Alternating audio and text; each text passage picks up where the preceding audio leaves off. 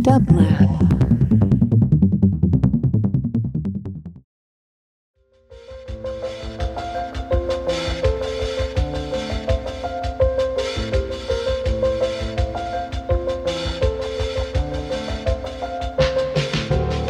Welcome to the Quarantine Tapes, a daily podcast from Onassis, LA and Dublab. Hosted by Paul Holdengraber, this series chronicles shifting paradigms in the era of social distancing.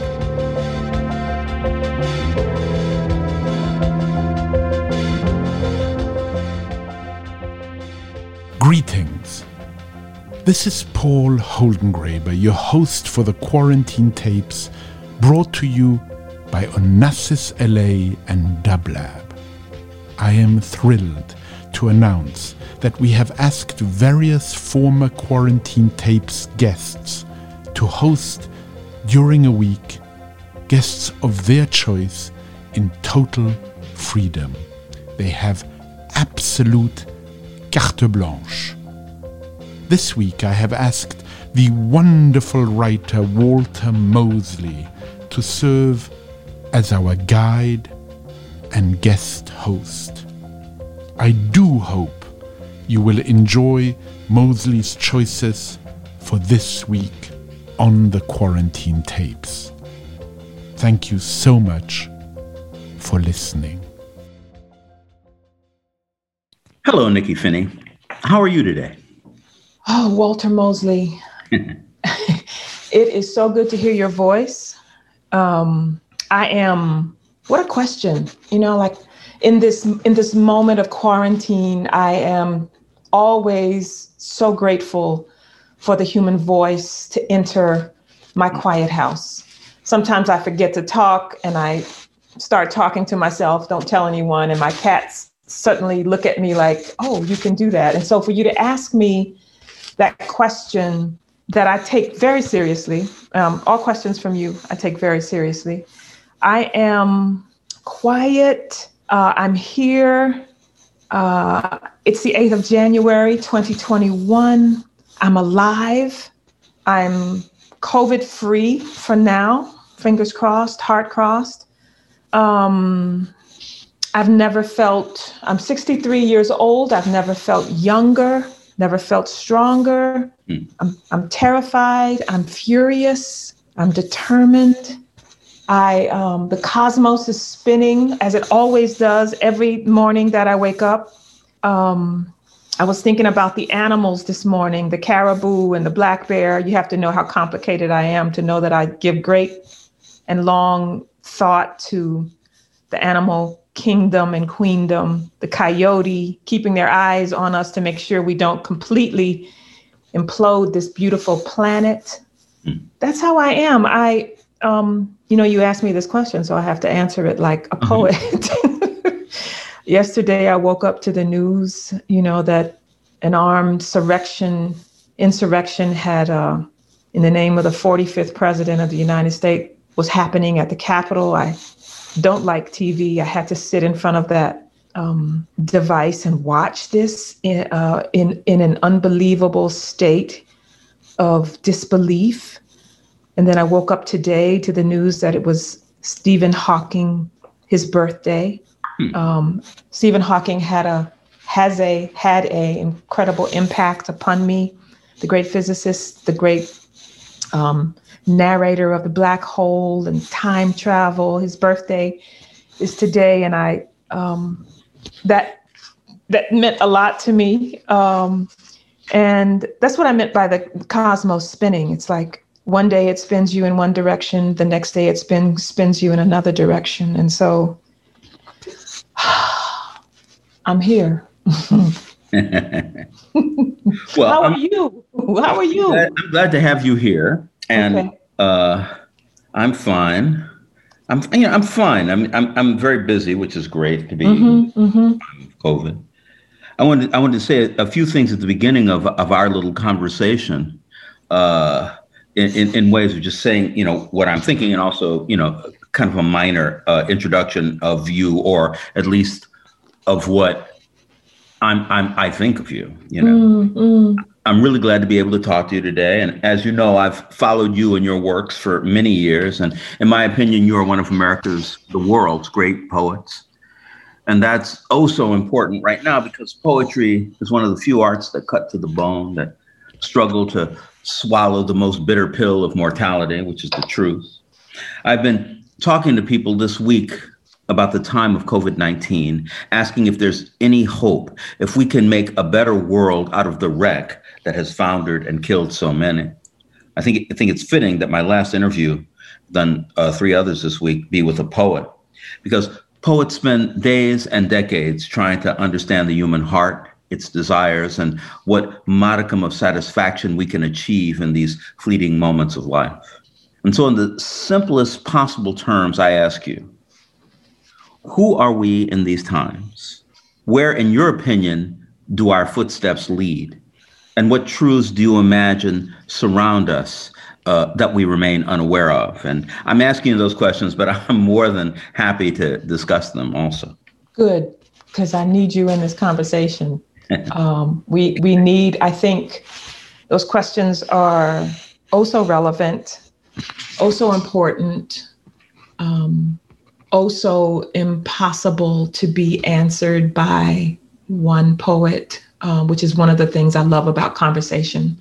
Mm-hmm. I take my job and my responsibility as a poet so seriously, and feel so fortunate to have, for people to call me a poet, for my work in the world, the good work.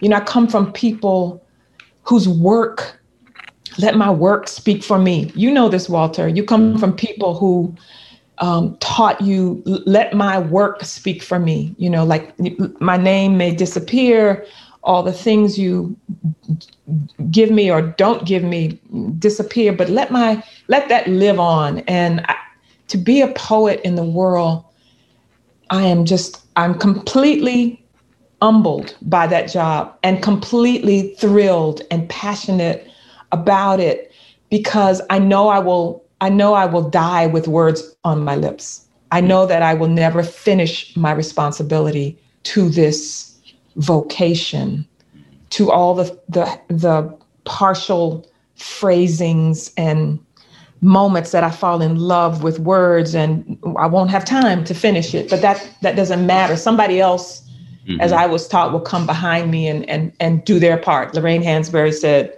you know, if there's anybody who thinks as I think and can come in and put your commas, I'm saying this poorly, and add your periods to this, do so.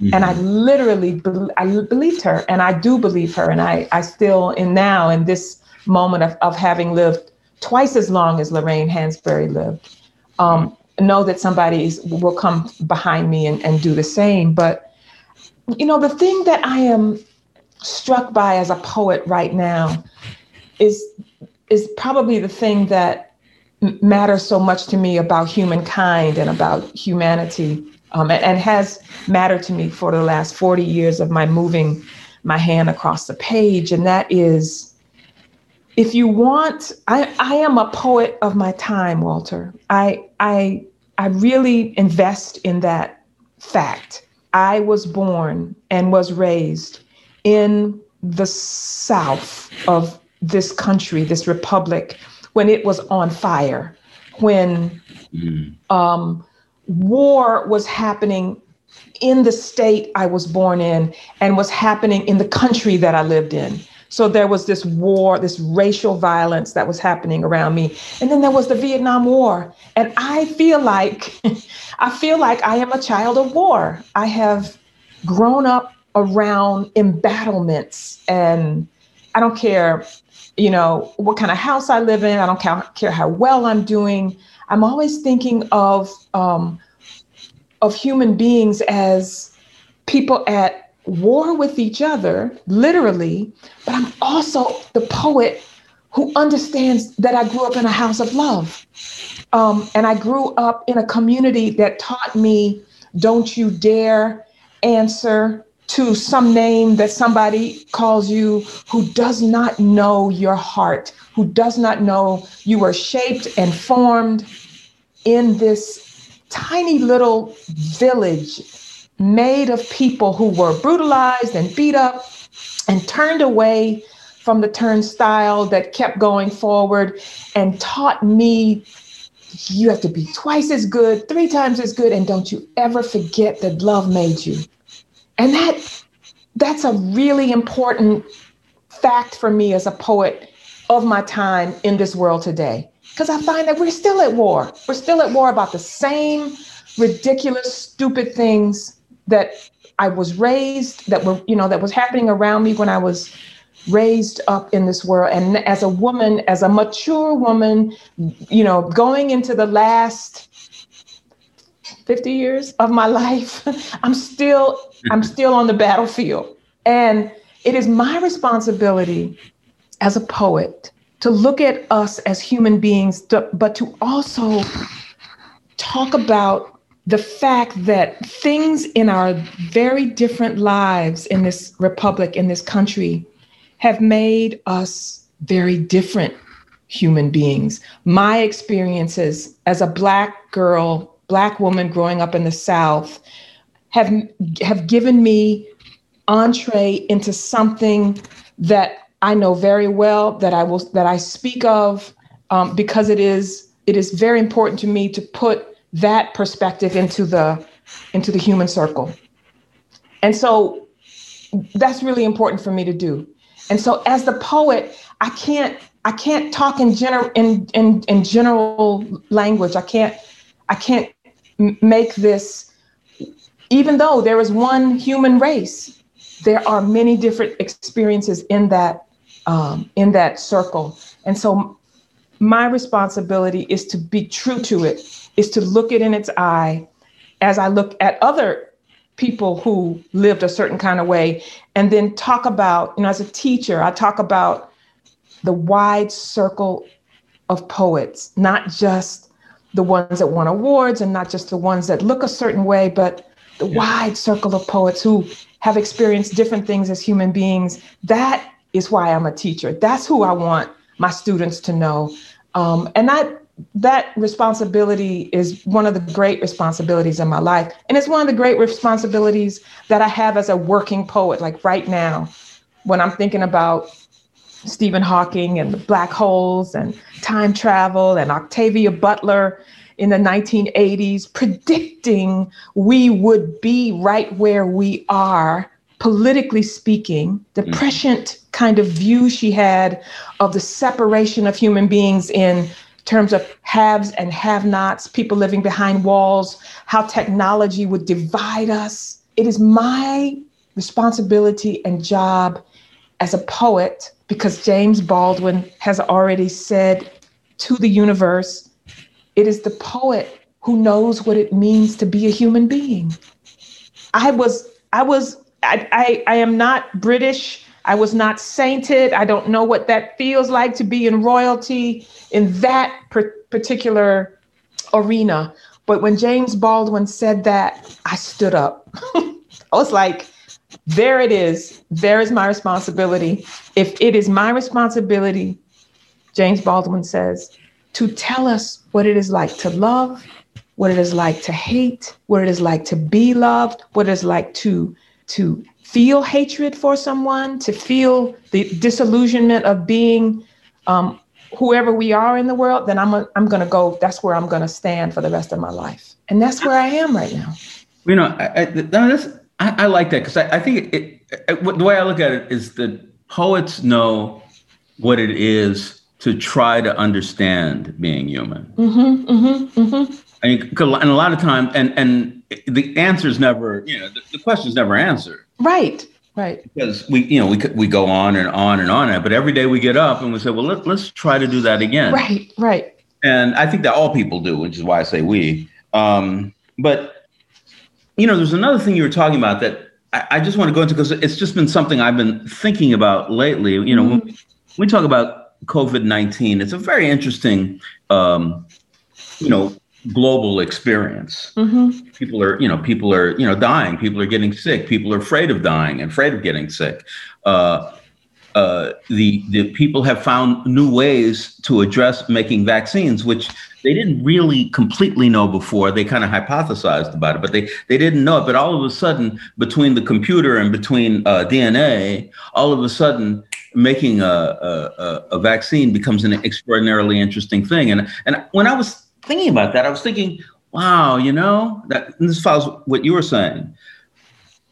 Technology really grows. Technology and technique really grow during times of war. Mm-hmm. And I'm watching it grow. Mm-hmm. And I'm thinking, wow, COVID-19 is like a true world war.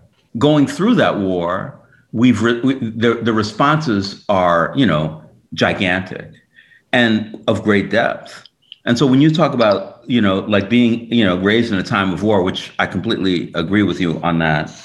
I think right now it's not just us, it's everybody who's in that war. And I'm not sure everybody understands that, which is so nice to hear you talk about being in a war, we're always in a war. Reminds me of June Jordan and, in her memoir. Mm-hmm. So, she, from the beginning, she was at war with a father who loved her and who she loved deeply. And I think that's how I'm feeling. You know what I mean?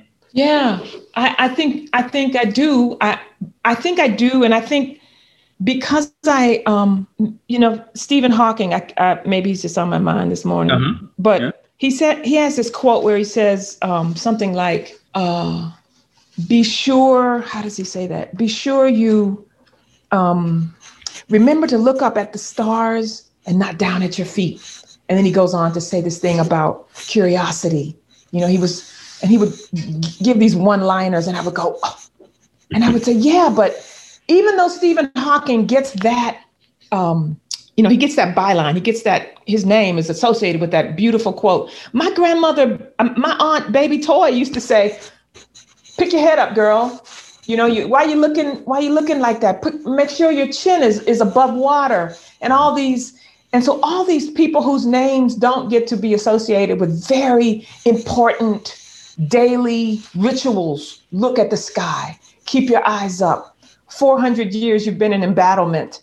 Black people and COVID-19. You can stretch back and cite 100 cases where Black people were the butt of experiment so that Western medicine and vaccines and medicine could grow to the level that it's grown. Tuskegee, study, all those things. So Walter, at the moment, you are absolutely right that we are all affected by this. COVID-19 does not care, right, what you look like, or what house you live in, or what your bank account says, and how many zeros behind your check. It doesn't care about that. But, and this is where I think poetry and art and humanity have to be willing to look at what the artist has to say. And this goes back to Baldwin. But if you're a frontline worker, if you don't have to, like me, I get to sit in my house, teach from a computer.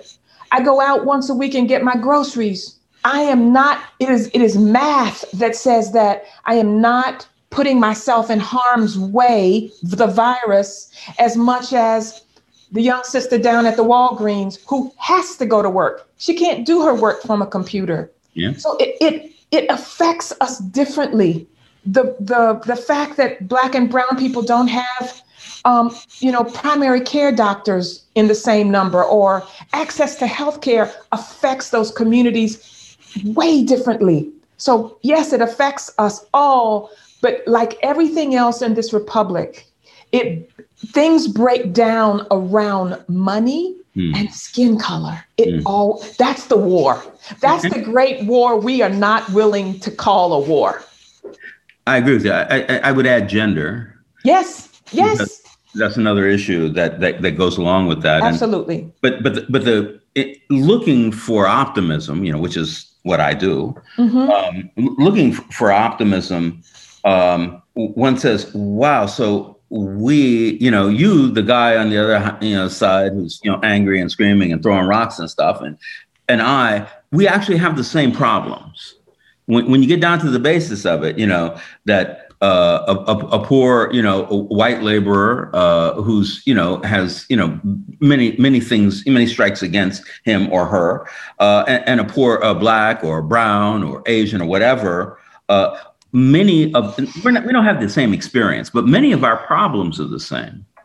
And the thing that I keep trying to remember and go to, I just wrote an article for The Nation recently, saying that and a poet would like this. I was talking about language, and I'm saying, look, yes, we all know what defund the police means. It means that we need a different way to deal with people on the streets in this world today. We need a different way. We need a different education. We need different rules and responsibilities among people.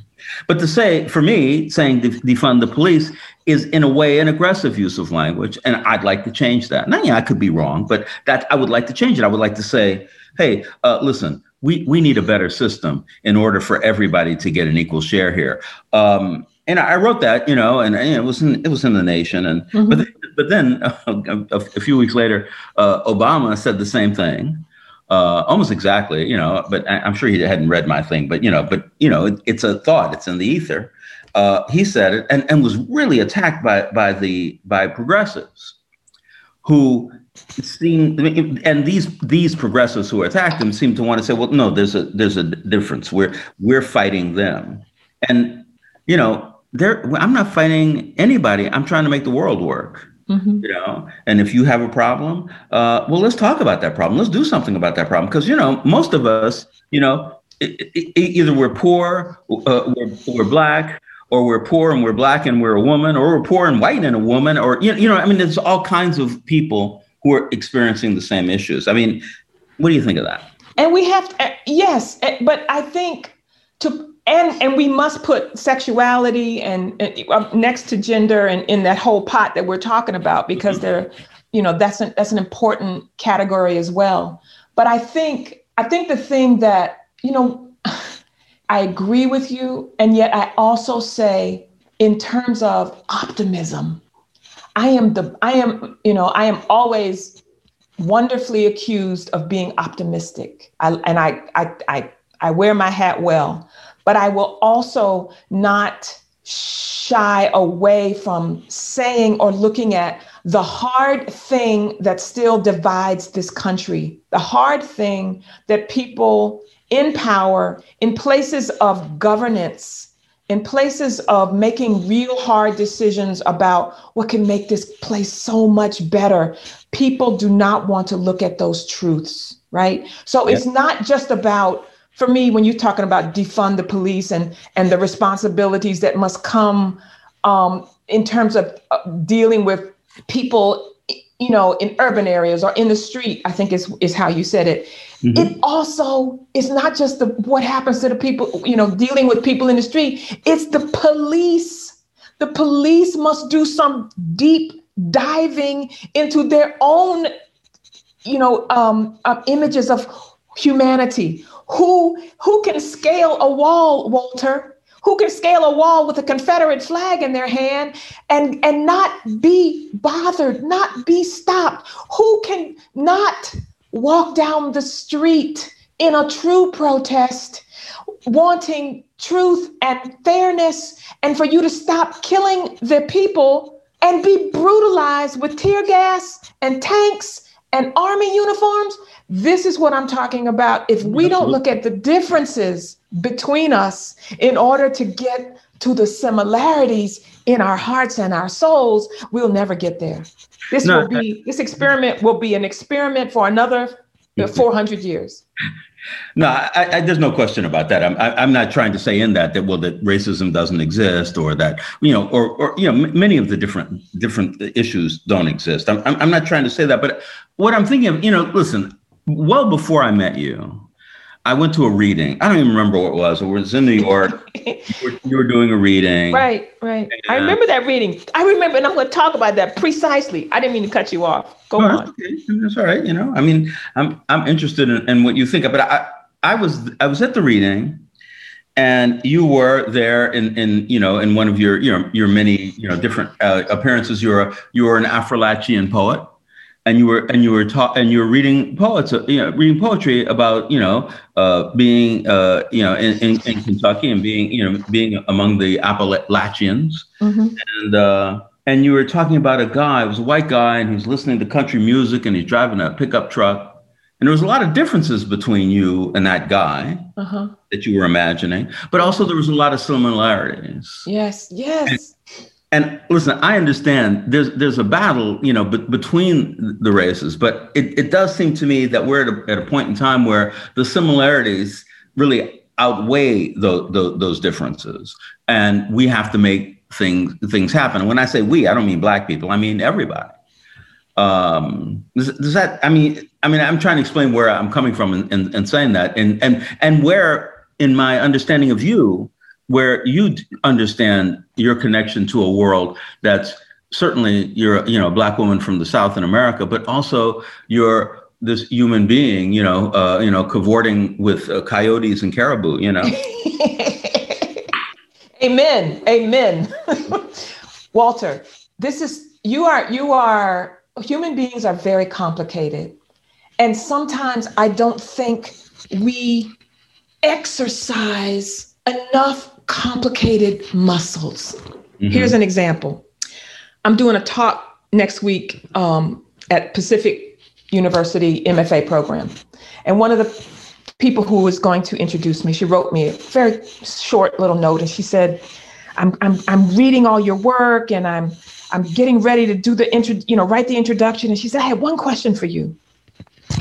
She said, in your new book, Love Child's Hotbed of Occasional Poetry, what is most interesting to me is that in the midst of that war and that upheaval and that violence of the 1960s, your parents created an oasis of love and beauty for you to thrive and blossom in. Boom. That's the question. And so she said, here's my question. Sometimes as artists, we make space, right, we focus on the difficulty. We focus on the violence. We focus on the suffering and the horror. She said, how do you make space for the beautiful in the midst of all of this? And I thought, this woman has just asked me to write my birth certificate out for her. This is my job. My job in the midst of a country that looks at me as a problem because I'm Black, because I'm outspoken, because I don't mind looking you in the eye and saying that's racist. And in the same breath, my parents and my family said, you will be the love child. You will not allow them to turn your heart or to turn you away from what we taught you, not what the country saw you as, not what they want you to be. And I wrote this line that I love. I said something like a country, I said, focusing on the trauma, focusing on what the victim they want me to be. A country that would rather have me speak with blood running out of my mouth rather than speak from the quarry of love that my people gifted me. I refuse that. I refuse that every day of my life. But that does not reduce the fact that blood has been running out of my mouth and the mouths of my people for 400 years. I will speak of that. And then I will do this. And this is the turn that I mean, Walter. And this is the turn that you can't always teach a young writer, a young poet to do because they get entrenched. They want to rant on the top of the table about the violence and the hatred, which is real. But your job as a writer and an artist is to stand on that table and to talk about the truth of that. Don't romanticize it. Don't hallmark it. Look it in its eye. And you must also make something with it that does something that moves us forward as a humankind. If you don't do that, I'm not interested in your work. I am not interested in spending my precious time with your words because you are sitting in the war. You are sitting in the violence and you are not, extricating yourself from that to do something with it and to speak of it as a person who understands that we must tell each other the truth We must look each other in the eye. We must realize we didn't have the same upbringing and the same benefits and the same privileges that allow us a certain view of the world. But that doesn't mean I can only be with people who are like me. That's the problem. That's where we are right now. We are, we're on these electronic things and we're only talking to people like us. Yeah, well, that's a big problem. Yeah, that's a big problem. We have to reach over the boundary beyond those kinds of things and realize, yes, in spirit, there is a humankind, and yet we all come with different experiences here.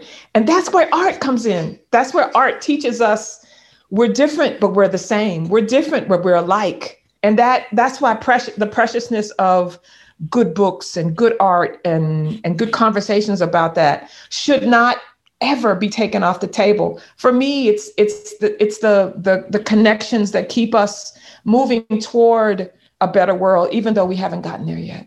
Yeah, I mean, it's so interesting, when you talk about that, because, a lot of people, we're in America, and America, it's a contradictory ends with itself. On one side, it's about democracy, and the other side, it's about capitalism. They're not the same thing at all. No.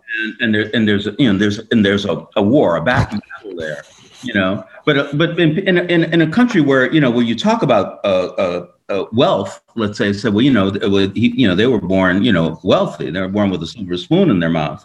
The silver spoon is actually the thing that you were talking about. It's the love of the house, the love for you, the love for self, the love for who we are as a race, as a gender, as a people, all those things. Right. And somebody else, Donald Trump is a great example of this, born into money, right? Millionaire money. Right.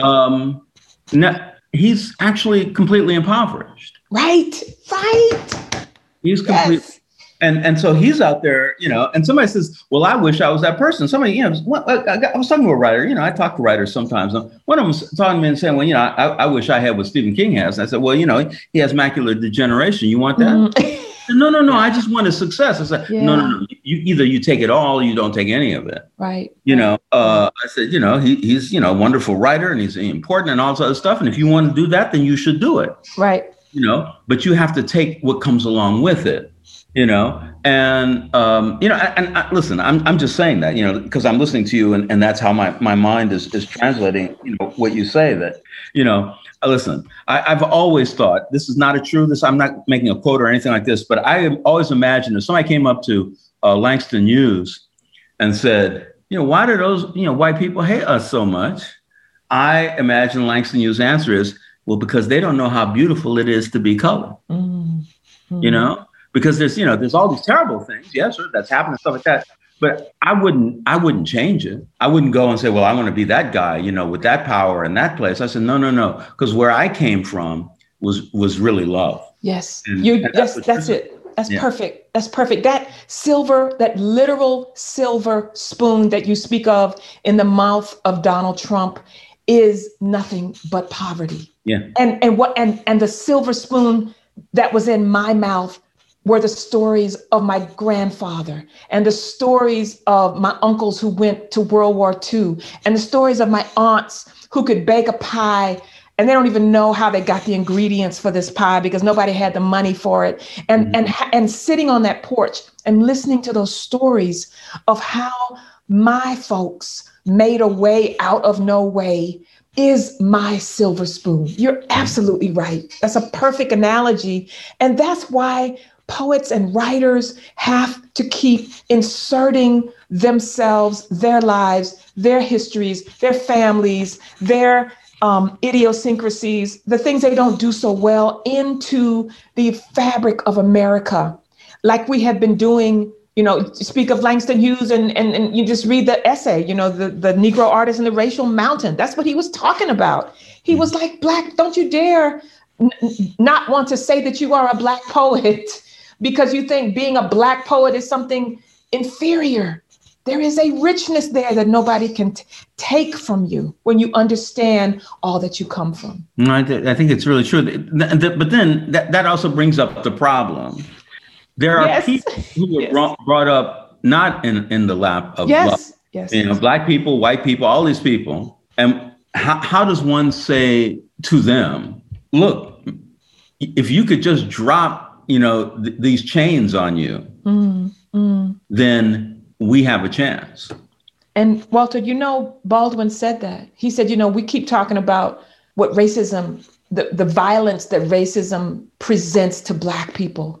And he said, but the violence that racism reverberates Black on white people is just as destructive in a different kind of way. Mm-hmm. And that is so true. What it takes for you as a white person who practices racism to hate me, to hate Black people, to hate anybody that's not like you is such a destructive human thing.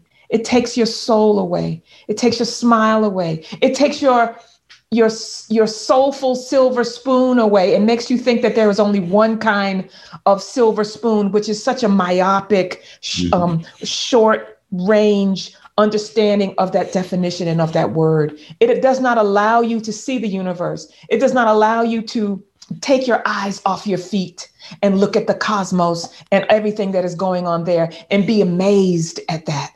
It only allows you to think about hatred and corruption and power and how anybody who doesn't look like you or think like you is inferior and should be attacked or brutalized or all those words. Or just hated. Just hated. But also there's an action to hate. There's an action that comes with it. Hate is just like, I hate you. You can just say that. But there's an action that comes with hate. And that's a real thing, too. That's a very, very real thing. Yeah. No, these questions, these thoughts, I've been asking myself these questions anyway. When Paul Holdengraber called me up and said, well, take this over for a week and see what you can do with it. I was already thinking like, well, what is, I want to be happy. I want to wake up in the morning and run out into the kitchen with my father making breakfast and say, hey, Dad, what are we doing today? And I want him to, smile when he sees me. Because that's the most wonderful thing. Yes. First thing is that there's food to have breakfast with. I get that. But, after that, there's the love that food is a metaphor for. You know what I mean? It's like you're being cared for and loved, and I want everybody to feel like this. I know that, I live in a country and a place and time that has the potential for really an amazing culture. Yes. And we just have to turn a quarter turn to the left to see it. Right. And that seems to me to be the work that's there in front of me. It's in front of you. Some people do it, some people don't. But I don't know. Walter, I have a question for you. I've been thinking about this for 48 hours. Now I need to put it into the airways. Can I ask you this? What? So, that phrase, give me liberty or give me death. Mm-hmm. So I watched 2 days ago, white men holding those banners, walking, pushing, fighting into the Capitol. That was their. I felt like that was their theme, and I've been writing that in my journal book a lot. I've been like, give me liberty or give me death. And then I immediately had a flashback to Black Lives Matter, and to this last summer, the streets were filled with us. In the streets, talking about Breonna Taylor, talking about the long list of Black lives taken from this earth. And I thought, well, those folks, those Black people didn't have a banner that said, give me liberty or give me death. Mm-hmm. But that's what their bodies were saying to me. Mm-hmm. Give me liberty or give me death. And yet, when Black people, when white people have that phrasing in front of them, it's thought to be a thing of patriotism. It's thought to be a thing of honor. And yet when Black people say the same thing, literally with their bodies and their minds and their thoughts and their shouts, it falls on deaf ears. For the most part, it falls on deaf ears. And that has been the call. And I just wondered, do you see that? Is that an alignment that you see also that you could understand? Because I'm trying to write something. I'm trying to make something of that. Do you see that analogy? Well, I just begin with, I think it's wonderful to think it, to understand it, because, like, I mean, really, anybody who talks to me and they say, who do you think were, when we talk in a military way, and they say, who do you think were the greatest, soldiers, the greatest army of the 20th century?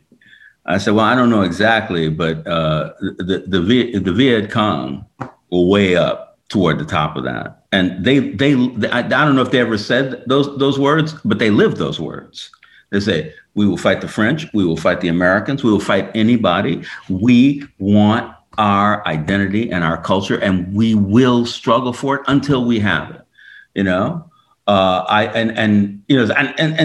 just look at them. I remember once I went to HBO. This is like 20 years ago, and I said I want to make a movie that says that thing. And they pretended that I hadn't said anything. They didn't say no. They just pretended that I hadn't said a word.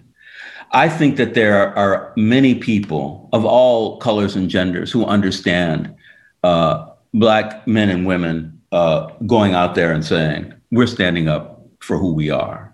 I think that one of the greatest heroes of the civil rights movement is Medgar Evers. Because Medgar Evers, he just went home every night. He got a house. He didn't go to Boston. He didn't go to New York. He didn't, he went home. And in going home, he was saying, give me liberty or give me death. Or, give me liberty or give me death. That's it. And if you need to kill me, all right. And Martin Luther King says the same thing. He said, I might not be there with you, But Martin left open the door to say, anybody who thinks like me is like me. So if you were white, if you were Chicano, if you were Vietnamese or Japanese or anything like that, he said, you think like me, you are me, And I think that's the place where I see a possibility of opening. Because there are a lot of, people, so-called white people. There's no such thing as white people, but, it's like, it's a made up race. There's no race of white people. But, I'm not going to ask what color they are. I'm going to say, well, what do they believe and what are they willing to do? Does that answer what you were saying, or did I go off on a tangent? Tangents, I go off on tangents all the time I don't, I'm not linear. So that's, you're good in my question.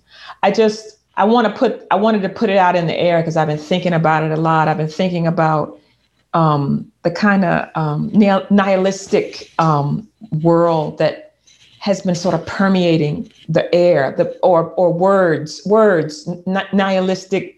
The people in power who have been telling in so many words and so many ways that life does not matter, that knowledge is impossible, that human values are baseless, and principles don't matter, and truth doesn't matter.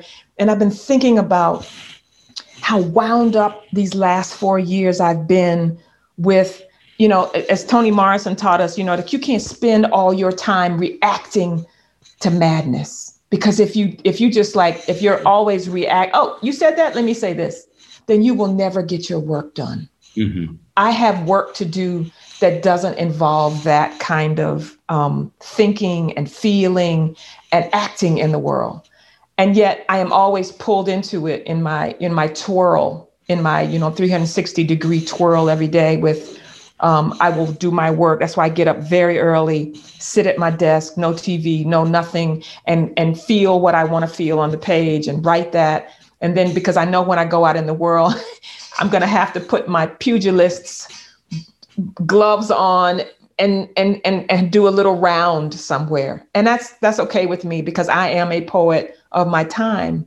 And I feel like I can't isolate myself from who I am and where I've been in order to, just write my little thing on a little piece of paper. I have to take into feeling and to thought what's happening in the world around me and my place in it and what I can do about it and how I can help and how I have to, react to it. So not always, but some of that is very important to me as a poet in 2021. Well, listen, I think that's so true. And it's so important to know and to respond to. I just want to. It brings up this tiny little story. Of my mother was Jewish, family, from Russia and the satellites of Russia. And my father's a black man from Louisiana, and her aunts and uncles, there was Fanny and Abe and Chaim. They all lived in Santa Monica, and we used to go visit them sometime. And my father had a great time with them, and they loved my dad, And one of the reasons they did was the world they came from was so similar to my father's. They came, from slums and ghettos and shtetls. They were burned and hung and otherwise murdered. They couldn't vote, were considered a different race, were made fun of for the way they spoke and the way they lived.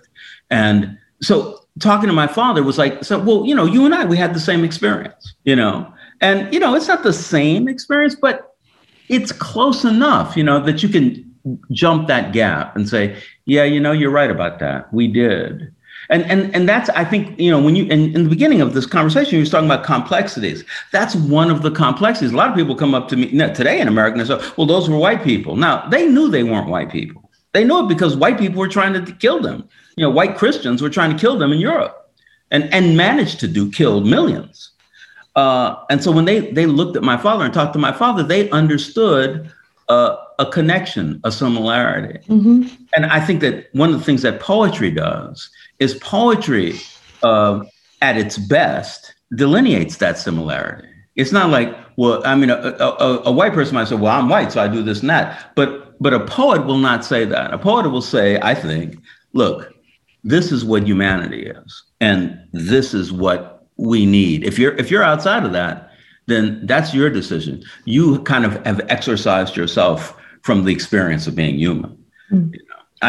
I'm thinking, and I've always thought that. I was just thinking about just my family, and they were so wonderful, I mean, and it was like, they say, well, somebody might come to me and say, well, you have to hate these people because, they're something that I know they're not. And I'm going, well, I can't do that.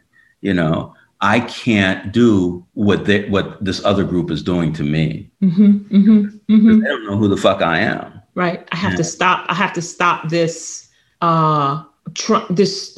this separation. I have to take this. What are those things they put in the street and they say you can't go any further than this. This is your the little side horse, and they say, okay, this is my little territory. No, there is a big human territory that belongs to me. And I will cross this line. I will go farther than you think I should go. That is the thing that I push.